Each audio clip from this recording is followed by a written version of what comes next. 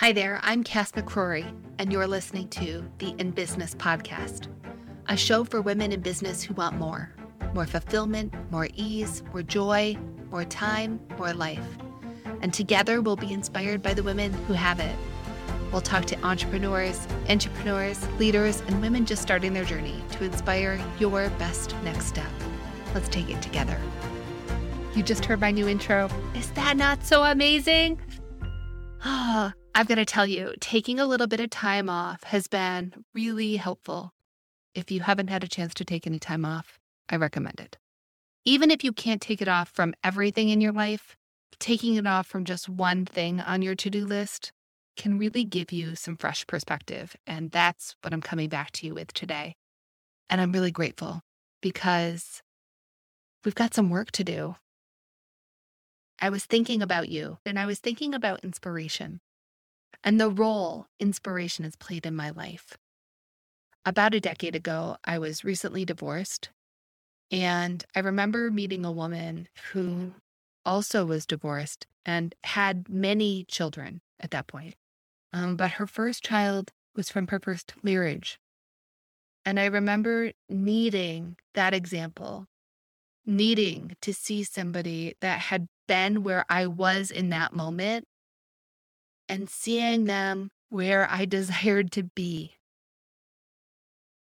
And I think about other points in my life too, when I had, my second child and how I wasn't sure how I was going to do everything that I had done. And I saw somebody that was doing it and I was inspired by them. And I also see inspiration, which is harmful. And when we think about what makes inspiration harmful, it is when it leads us down a track of comparison.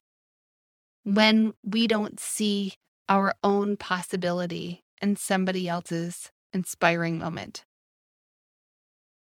It is harmful when we see our own scarcity of resources first. When we think to ourselves, wow, that person is so amazing, but I do not have the time, the energy, or the money to do what they did. That is harmful inspiration. And it is in one part our intent as a listener, how we show up, how we come to content, whether that's on podcasts or a book or Instagram or TikTok or, a magazine article. It's our intent coming into it. So that's your part of the agreement. We're coming in to episodes, to this content, to be actively inspired in a helpful, nurturing, loving way. And we're not going to use inspiration as a weapon against our own selves. Let me repeat that. We're not going to use somebody else's inspired moment, inspired situation, inspiring actions as a weapon against ourselves. We're not going to do that here. Instead, what we're going to do is we're going to look at these women who are leading, who are designing their lives, who are defining success for themselves, who have cut out things that they didn't want or need, even when other people maybe told them that they should have them still. We're going to look at these women doing the work, and we're going to see what is possible. We're going to entertain possibility. We're going to look at it from the lens of what is your best next step. And that's key. Because when we're inspired, we can do one of two things with it. We can put it in our bank of, wow, that was cool, and do nothing with it. Or we can use that nugget of inspiration, that whisper of an idea, to take action. And there are a lot of women right now that I'm working with, that I talk to, that I'm friends with, that I look at in the mirror occasionally, that we have more action to take. And for a lot of really good reasons, we haven't. And it's starting to feel uncomfortable to not take action.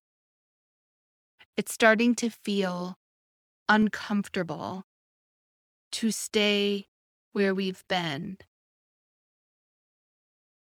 It's starting to feel uncomfortable to play it safe and small and still lose. It's uncomfortable. And so we're willing to entertain something else. We're willing to try something and not be good at it initially. We're willing to take a step that we never took before. We're willing and able and open to being inspired. And let me tell you, that's going to unlock something special in you, special in the people around you, and it's going to make you somebody else's inspiration. That doesn't happen in intentions. It happens in action. And so the thing that I was really clear on as I was thinking about where this podcast goes from here. We've had 100 some odd episodes, amazing conversations, every single one I can recall and take something away from. And that's amazing. I feel really grateful for that and every single person that came on the show. And now we have an even bigger ask. It is to listen, to be inspired, to take action. That's what I want, right? I want us to listen, to be inspired, to take action. It is not to be harmful. It's not to strike up a comparison. It is not to create some resource scarcity within you.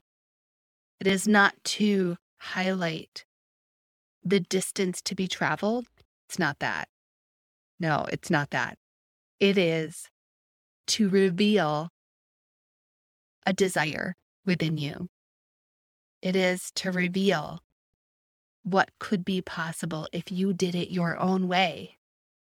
It is to bring intention and action together for your best next step. So here's our work, your work, my work, our collective work. It's to be inspired, yes, but it's to be inspired to make a next step. And oftentimes we make our best next step something stupid and big. This is me too. I am 100% with you on this. I see myself as Buddy the Elf in that escalator scene. If you're not familiar with Elf the movie, I can't imagine, but let's say that you're not. Will Ferrell, I think that's who it is. We'll have to edit this if it isn't, because I don't want to appear to be elf foolish. But this Buddy the Elf approaches an escalator for the first time in his life. And his left foot enters the step, and his right foot stays planted until his left foot is basically making a split. And he has not brought his right foot up. And it is uncomfortable. It is that same uncomfortable that I was talking about earlier, right? And the problem is, so frequently we are inspired by somebody and we make our best next step something really huge, gigantic, and frankly, a little impossible. And then when we don't take what we presumed as that best next step, we consider that our personal failure. No, friends, no, that's not what it is. It's not for you. It's not for me. What it is taking on too big of a next step. Deciding that, you can be inspired by somebody and take on this Herculean next step and consider yourself a failure. Or you can be inspired by somebody, take the tiniest baby step. Be successful. Show yourself how successful you can be at taking baby steps until you make the progress of a Herculean step. And so our commitment, and the thing that I want to prompt and encourage you to do in our work of being inspired by other women, is to not compare, to not look at our resource constraints, because we all have constraints in some form: time, money, energy. We all have them.